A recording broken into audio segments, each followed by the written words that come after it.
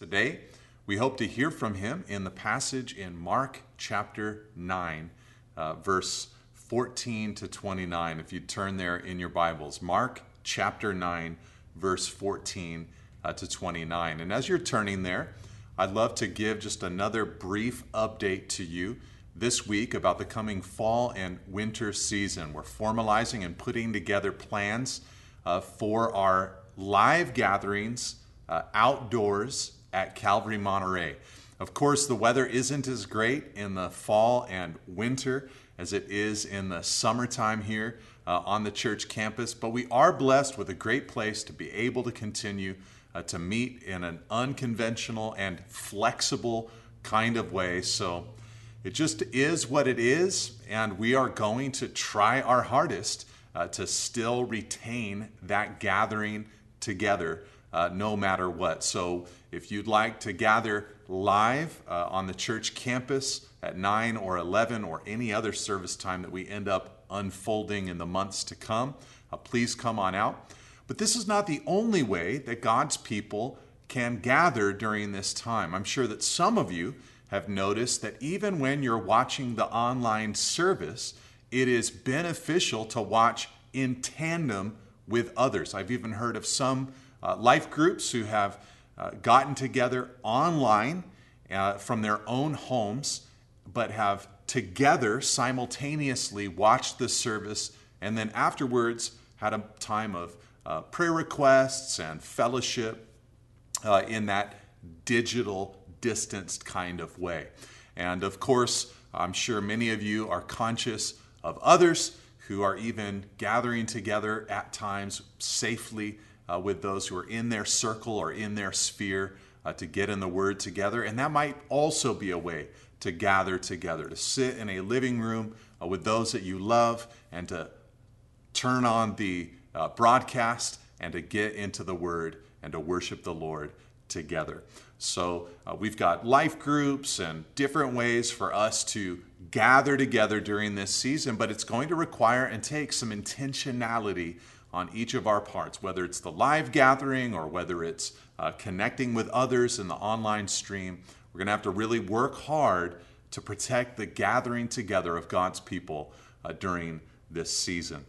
I would like to also invite you, real quickly before I get into the Mark teaching today, to the Genesis series on Tuesday nights. This coming Tuesday night will be in Genesis 35 through 37, so starting to get into the story of Joseph's life. And we've been having a great time on Tuesday nights going through the book of Genesis. And of course, you don't need to be available on Tuesday night to be able to catch it. You can grab it anytime after it's posted on Tuesday, whether you grab it at YouTube to watch it, wherever you listen to podcasts to listen to it, nateholdridge.com to get the archive and the notes and transcript of it. I just encourage you to follow along with us in the Word. I just think that these are important times for God's people to press into the transformation of the mind as we allow the Word of God to do its perfect work in renewing our minds. Okay, today we're in Mark chapter 9, verse 14 to 29, and a message I've called Jesus Enters Our Mess. And what we're going to see in this story today is Jesus coming into a chaotic scene, complete with a demon-possessed boy, a father who desperately wants to see his son delivered, and disciples who are powerless to do anything about this boy's plight. And this episode, of course, is going to provide us with a significant contrast to the episode that we studied last week in the Mount of Transfiguration. Every gospel writer is careful to put these two stories together, which indicates to us that they wanted us to see the contrast. Peter, James, and John felt this contrast. They lived this contrast, and they want us to feel it as well. On the mountain, the power of the kingdom of God was on full display. But in the valley, the power of the kingdom of Satan was on full display.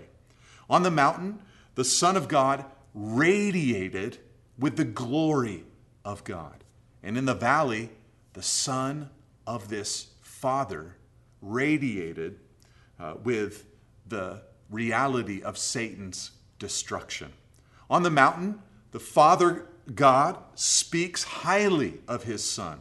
And in the valley, we're going to see a father who speaks with horror about his demon-possessed son.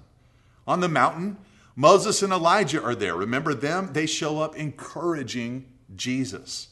In the valley, the religious leaders will gather to argue with the disciples. On the mountain, the disciples caught a glimpse into the glory of eternity. In the valley, though, they interacted again with the pain of the real world.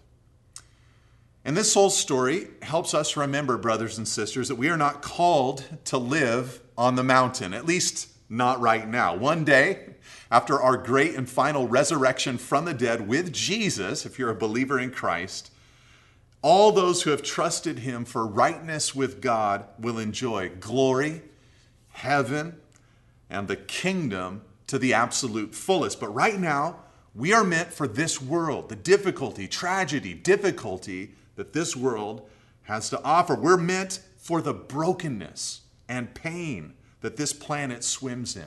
We are called, as Paul said in 2 Corinthians chapter 5, ministers of reconciliation.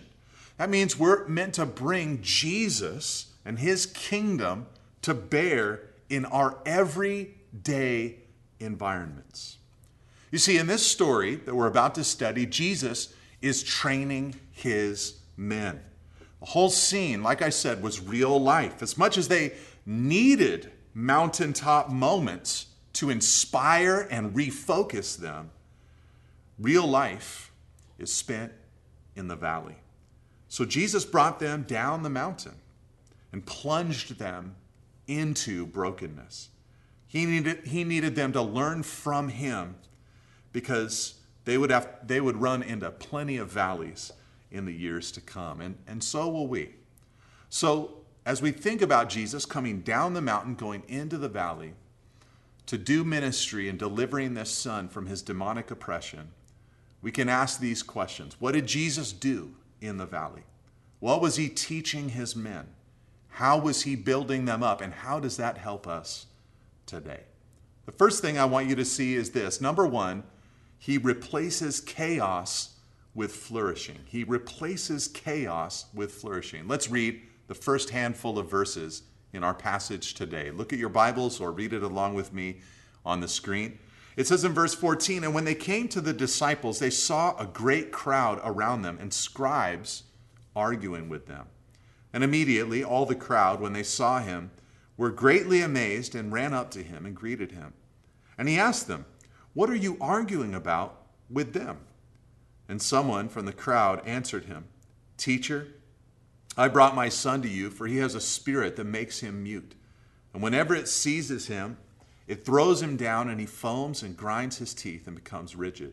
So I asked your disciples to cast it out, and they were not able.'" What did Jesus find when he came down from the Mount of Transfiguration? Well, we've already alluded to it, but Jesus found a lot of pain down in this valley. In various forms, Jesus saw a despairing scene. First, notice in verse 14, he saw the disciples and the scribes caught in a heated argument. Now, we don't know what the scribes argued with the disciples about, but we can assume it had something to do with Jesus and something to do with the disciples' powerlessness over the demons that were inside this boy. Now, the crowd, it tells us in verse 15, was amazed. They were surprised that Jesus arrived right at that moment. Perhaps he could settle the argument, and perhaps he could help the man. And before Jesus did anything for the father or the boy, Jesus interceded for his disciples. He loved his men, so he stood up for them, and he asked the scribes, "What are you arguing about with them?" Now, before the scribes had a chance to respond, someone from the crowd answered Jesus' question, telling Jesus that he as a father had brought his demon-possessed or demon-influenced child to Jesus, hoping that Jesus could cast out or deliver his son from these demons. Now, Jesus wasn't there, though. He was up on the Mount of Transfiguration. So instead, the Father, he says, asked the 9 remaining disciples to do the job. And his report of their ability is so straightforward and sad. He says at the end of verse 18, they were not able. If the first thing that Jesus saw was fighting and arguing, the second thing that he saw in this father was desperation. This father loved his son. No parent wants this kind of fate to befall their children. They say that parents are only as happy as their least happy child. And this man's son was in broken despair. So the father grieved as he told Jesus the effects of his son's demons. Which leads us, of course, to the third thing that Jesus saw. First, arguing. Second, desperation. But in the boy, Jesus saw Satan's chaos. His life had been torn in two by the devil's minions. They had done their worst, and Jesus could not help but be moved. Now, before we move on to see what Jesus does in response to the Father, I think we have to take a moment to pause and just take note of the results of Satan's reign. Chaos, bickering, broken-hearted parents, the destruction of this child. You see, this is how Satan operates. The Bible says that he lies to people, stealing the truth about God from their hearts. Mark 4, verse 15. It says that he binds people in sickness and disease. Luke 13, verse 16. That he comes to steal and kill and destroy. John 10, verse 10. And that he disguises himself as an angel of light, appearing good so that he can deceive many. 2 Corinthians 11, 14. He hinders the expansion of the gospel in our world. 1 Thessalonians 2:18. And he is the great deceiver who binds the nations and stirs people ultimately to war against God. Revelation 20, verse 7. God is not the God of confusion. Satan is the author of confusion. 1 Corinthians 14:33. You see, the devil loves to foster chaos and confusion. In the Garden of Eden, he planted seeds of doubt in the mind of Eve. In the book of Job, he tried everything to get God's man to curse God. In the life of ancient Israel, he fought to bring idolatry and division into the kingdom. In the Gospels, he motivated Herod to kill the babies in Bethlehem, tried to stop Jesus through temptation, and was the insidious force behind the cross. And after Jesus' death ended up being Jesus' great victory, Satan worked hard to create persecution and pandemonium in every place that the early church preached the gospel. Riots, rumors, and temptation awaited them at every turn, all brought by the wicked hand of Satan. You see, God created a good world, a well-ordered place for us to enjoy him. And we were meant to take the raw material of this planet and subdue it and develop it in obedience to God. We were supposed to build God-fearing societies as we lived out his image here on earth. But Satan doesn't care about us and doesn't care about God's commission upon us. So he sows seeds of discord and confusion. He does everything he can to create chaos, to disrupt the mind of many. And he loves it. He doesn't need to produce consistent worldviews, but he's happy to generate competing ones that put human beings at odds with each other. He loves chaos. He loves nudging societies towards a godless and upside down morality, as found in Romans chapter 1. He loves redefining and devaluing the family, making us believe that we can make up what the family looks like as we go along, also in Romans 1. He loves lying to our young, confusing them about gender, sexuality, and good and evil. He loves to generate chaos in the mind. Now, over the next few months, as you watch the news of the day unfold, remember Satan's desire to produce chaos. This is what he designs. This is what he desires. The prince of the power of the air is what the Bible calls him. He'll be behind all kinds of chaos in the coming days and weeks, months and years in this world. It's not hard to imagine disputed elections or extreme proposals offered to remedy society's problems and the entrenchment of one side against another. And he loves it. Oh, he loves it. He does not need us to get along to destroy us. But notice what Jesus does in this story. He replaces the chaos with human flourishing. The boy will be delivered. The father will be overjoyed. The scribes will be silenced. And a bit of the glory of the Mount of Transfiguration is brought into the valley that day. You see, this is what Jesus wants to do in you and through you. He saved you so that he could keep saving you.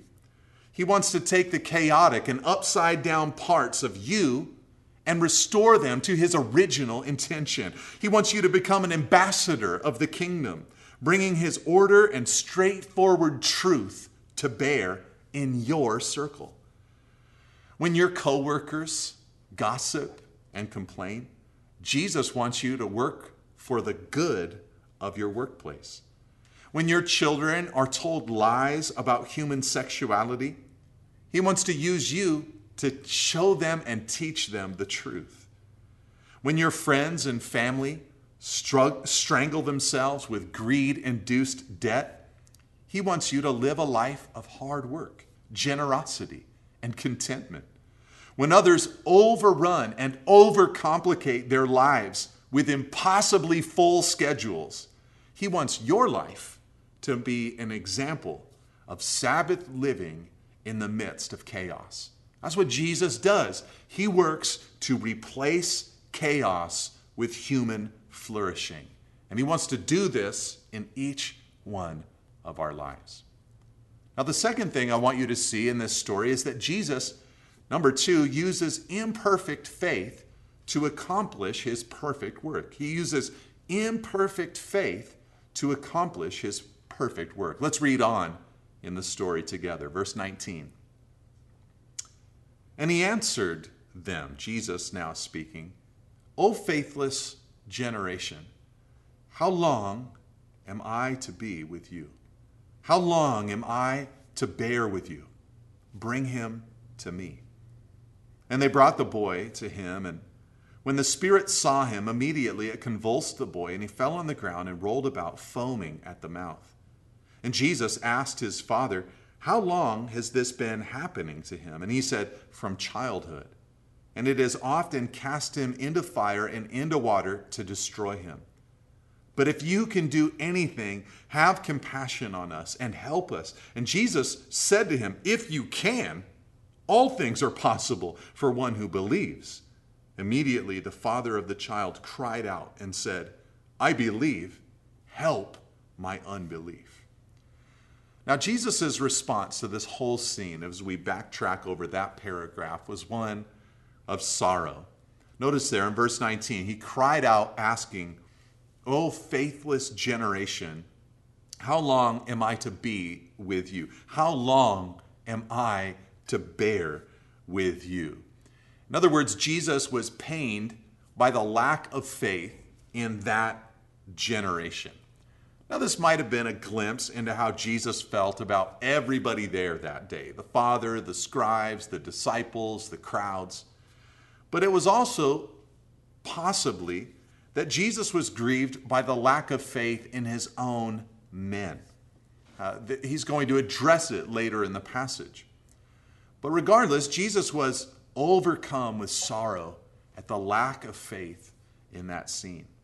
But I want you to see something, brothers and sisters. Jesus' grief at what he saw did not paralyze him. As he looked at the entire generation, he felt rather hopeless.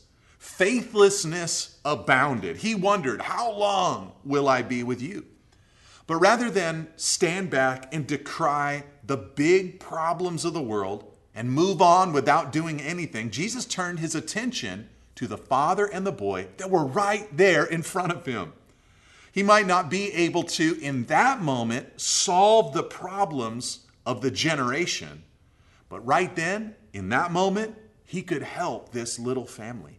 So he said in verse 19, bring the boy to me. And I think Jesus stands out as a good example to us in this regard. You see, we live in a wild time, a generation where we have exposure to so many of the world's problems.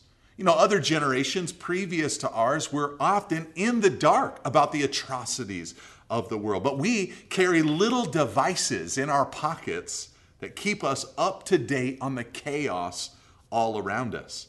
We might get discouraged and overwhelmed at what we see. That's why I love noticing how Jesus responded. He saw the big problems, absolutely, a faithless generation.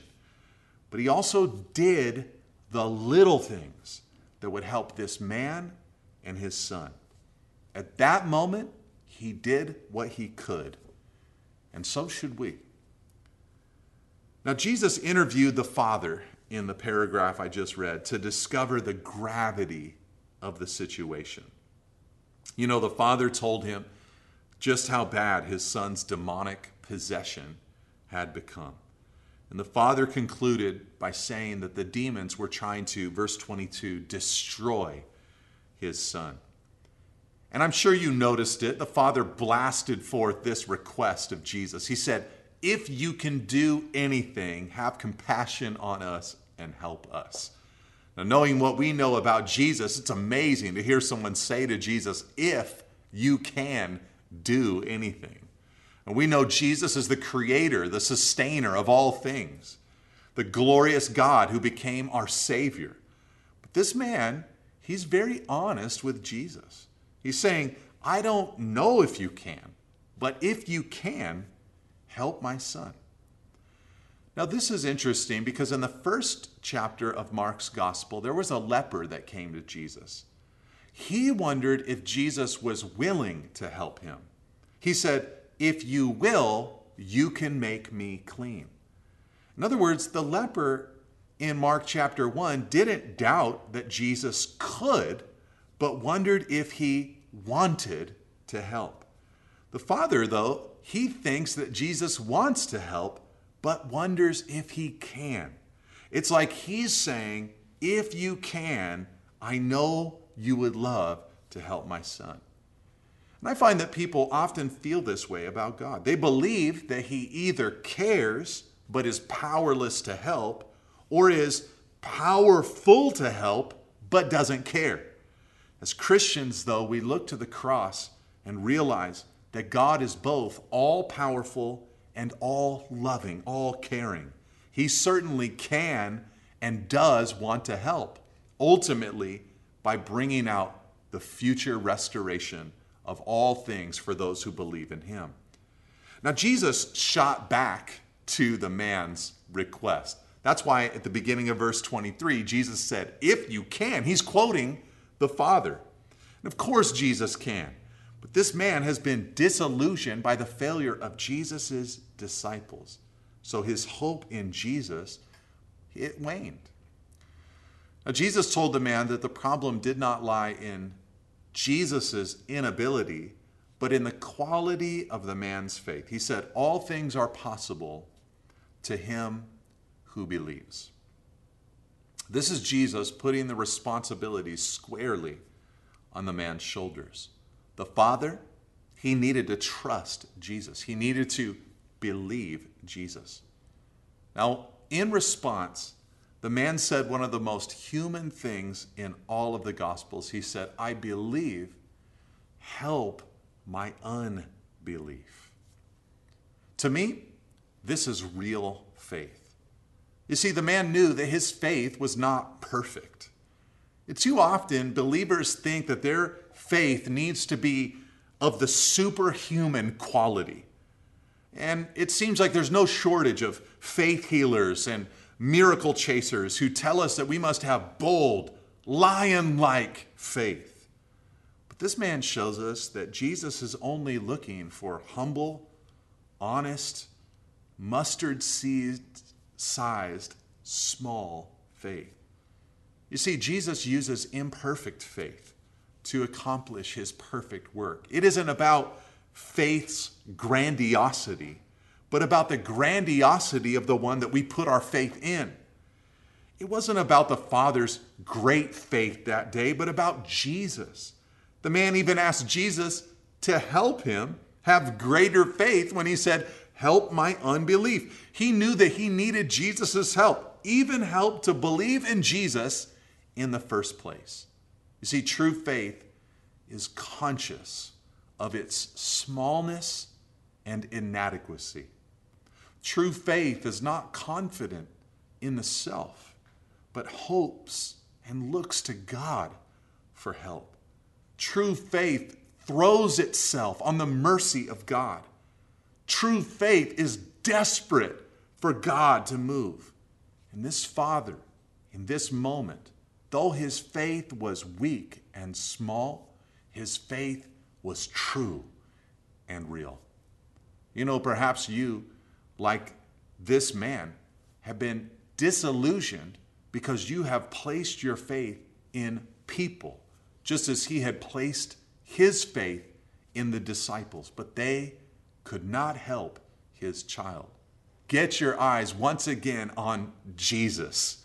Place your faith in him. He cannot let you down. But let's close by looking at a third thing that Jesus did in this valley. Number 3, he rejects self-sufficiency while looking for dependence on God. He rejects self-sufficiency while looking for dependence on God. Let's read together in verse 25. And when Jesus saw that a crowd came running together, he rebuked the unclean spirit, saying to him, you mute and deaf spirit, I command you, come out of him and never enter him again. And after crying out and convulsing him terribly, it came out, and the boy was like a corpse, so that most of them said, he is dead. But Jesus took him by the hand and lifted him up, and he arose. And when he had entered the house, his disciples asked him privately, why could we not cast it out? And he said to them, this kind cannot be driven out by anything but prayer. Now, I want you to notice first, as we wrap up this episode, that the boy seems to have gotten worse before Jesus delivered him. Satan would not give up his possession easily. He convulsed the boy, he threw the boy down. It came to the point where the crowd thought that the boy was actually dead. Now, Jesus, he loves to save. And sometimes he will save us by allowing things to get worse before they get better. In the time of worsening, you must still believe, even with imperfect faith, in his ability and his desire to break through. Now, all of us have people that we're praying for, hoping for God's salvation to come into their lives. And we often watch those people grow worse before they get better.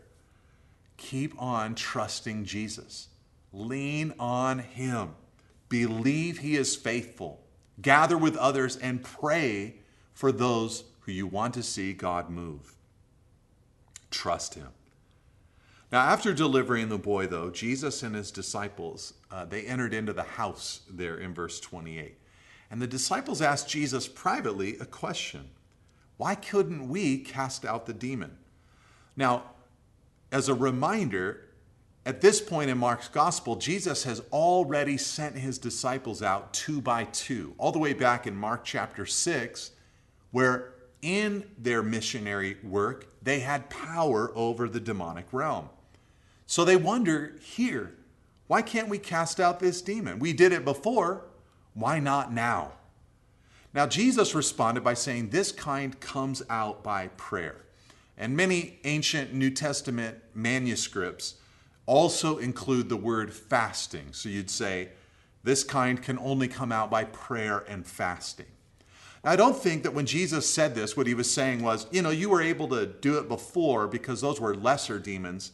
But this is a serious kind of demon, and you've got to really pray and really fast for these demons. I don't think this was his way of saying that there are trials or individuals or problems that require prayer and fasting. Well, there are some that just don't. Instead, I think that Jesus was pointing out their new self-sufficiency. Their question was straightforward. Why could we not cast out the demon? They thought they could do it. They couldn't do it. Why? Jesus was trying to show them the error of self-sufficiency. They should not have trusted in their own strength. They forgot they were dependent on God for power. If they had been dependent, they would have been praying. Prayer would have been the evidence that they knew God needed to help them. You see, in one sense, a prayerless life is a prideful life. It's a way of living that thinks God has no help to offer and that you can get by without God's help, without God's power. But Jesus rejects self-sufficiency and looks for dependence on God. He wants us to be a dependent people. There's a story in the Old Testament that I think illustrates this so perfectly. When Israel was set free from Egypt, they began to wander in the wilderness. And one day, while they were traveling, they were attacked from behind by the Amalekites. Moses sent his servant Joshua down into the valley with warriors to defend Israel. But Moses went to the top of a nearby hill with his brother Aaron and a man named Hur. And Moses held the staff that God had given to him, in his hand. And he held it up in the air and he prayed. Whenever his hands were up in the air, the Israelite warriors in the valley would win the battle. And when his hands sank down, they began to lose the battle. Soon Aaron and Hur noticed this, and so they propped Moses' hands up when he became tired. I think Moses' raised hands are emblematic of a life of prayer, one that is continually dependent upon God for its success. This is what Jesus wants. He rejects self-sufficiency and looks for dependence on God. And his disciples down in this valley needed to learn it, and we need to learn it today. Let me conclude before taking communion with a few applications. Number one, consider your environments, your family, your church, and your workplace, and ask this question: where is the chaos and brokenness that you are meant to, as God's image bearer in that space, aid? There is chaos somewhere in your world. Ask the Lord, what chaos are you wanting me to be a minister of reconciliation to? Number two, consider yourself physically, emotionally, and spiritually. In what areas of your physical, emotional, or spiritual self might Jesus want to restore you more than he already has? What chaos in you, so to speak, is he wanting to rebuild? Number three, consider your faith. The Father needed to have faith, And ask yourself, is my faith alive and active or dull and lifeless? Is it generally moving in the direction of trust in God, even if it's small? Is that the direction I'm going in? And finally, number 4, consider your prayer life. Does it depict dependence upon God? Is it preparing you in advance for the valleys that are sure to come?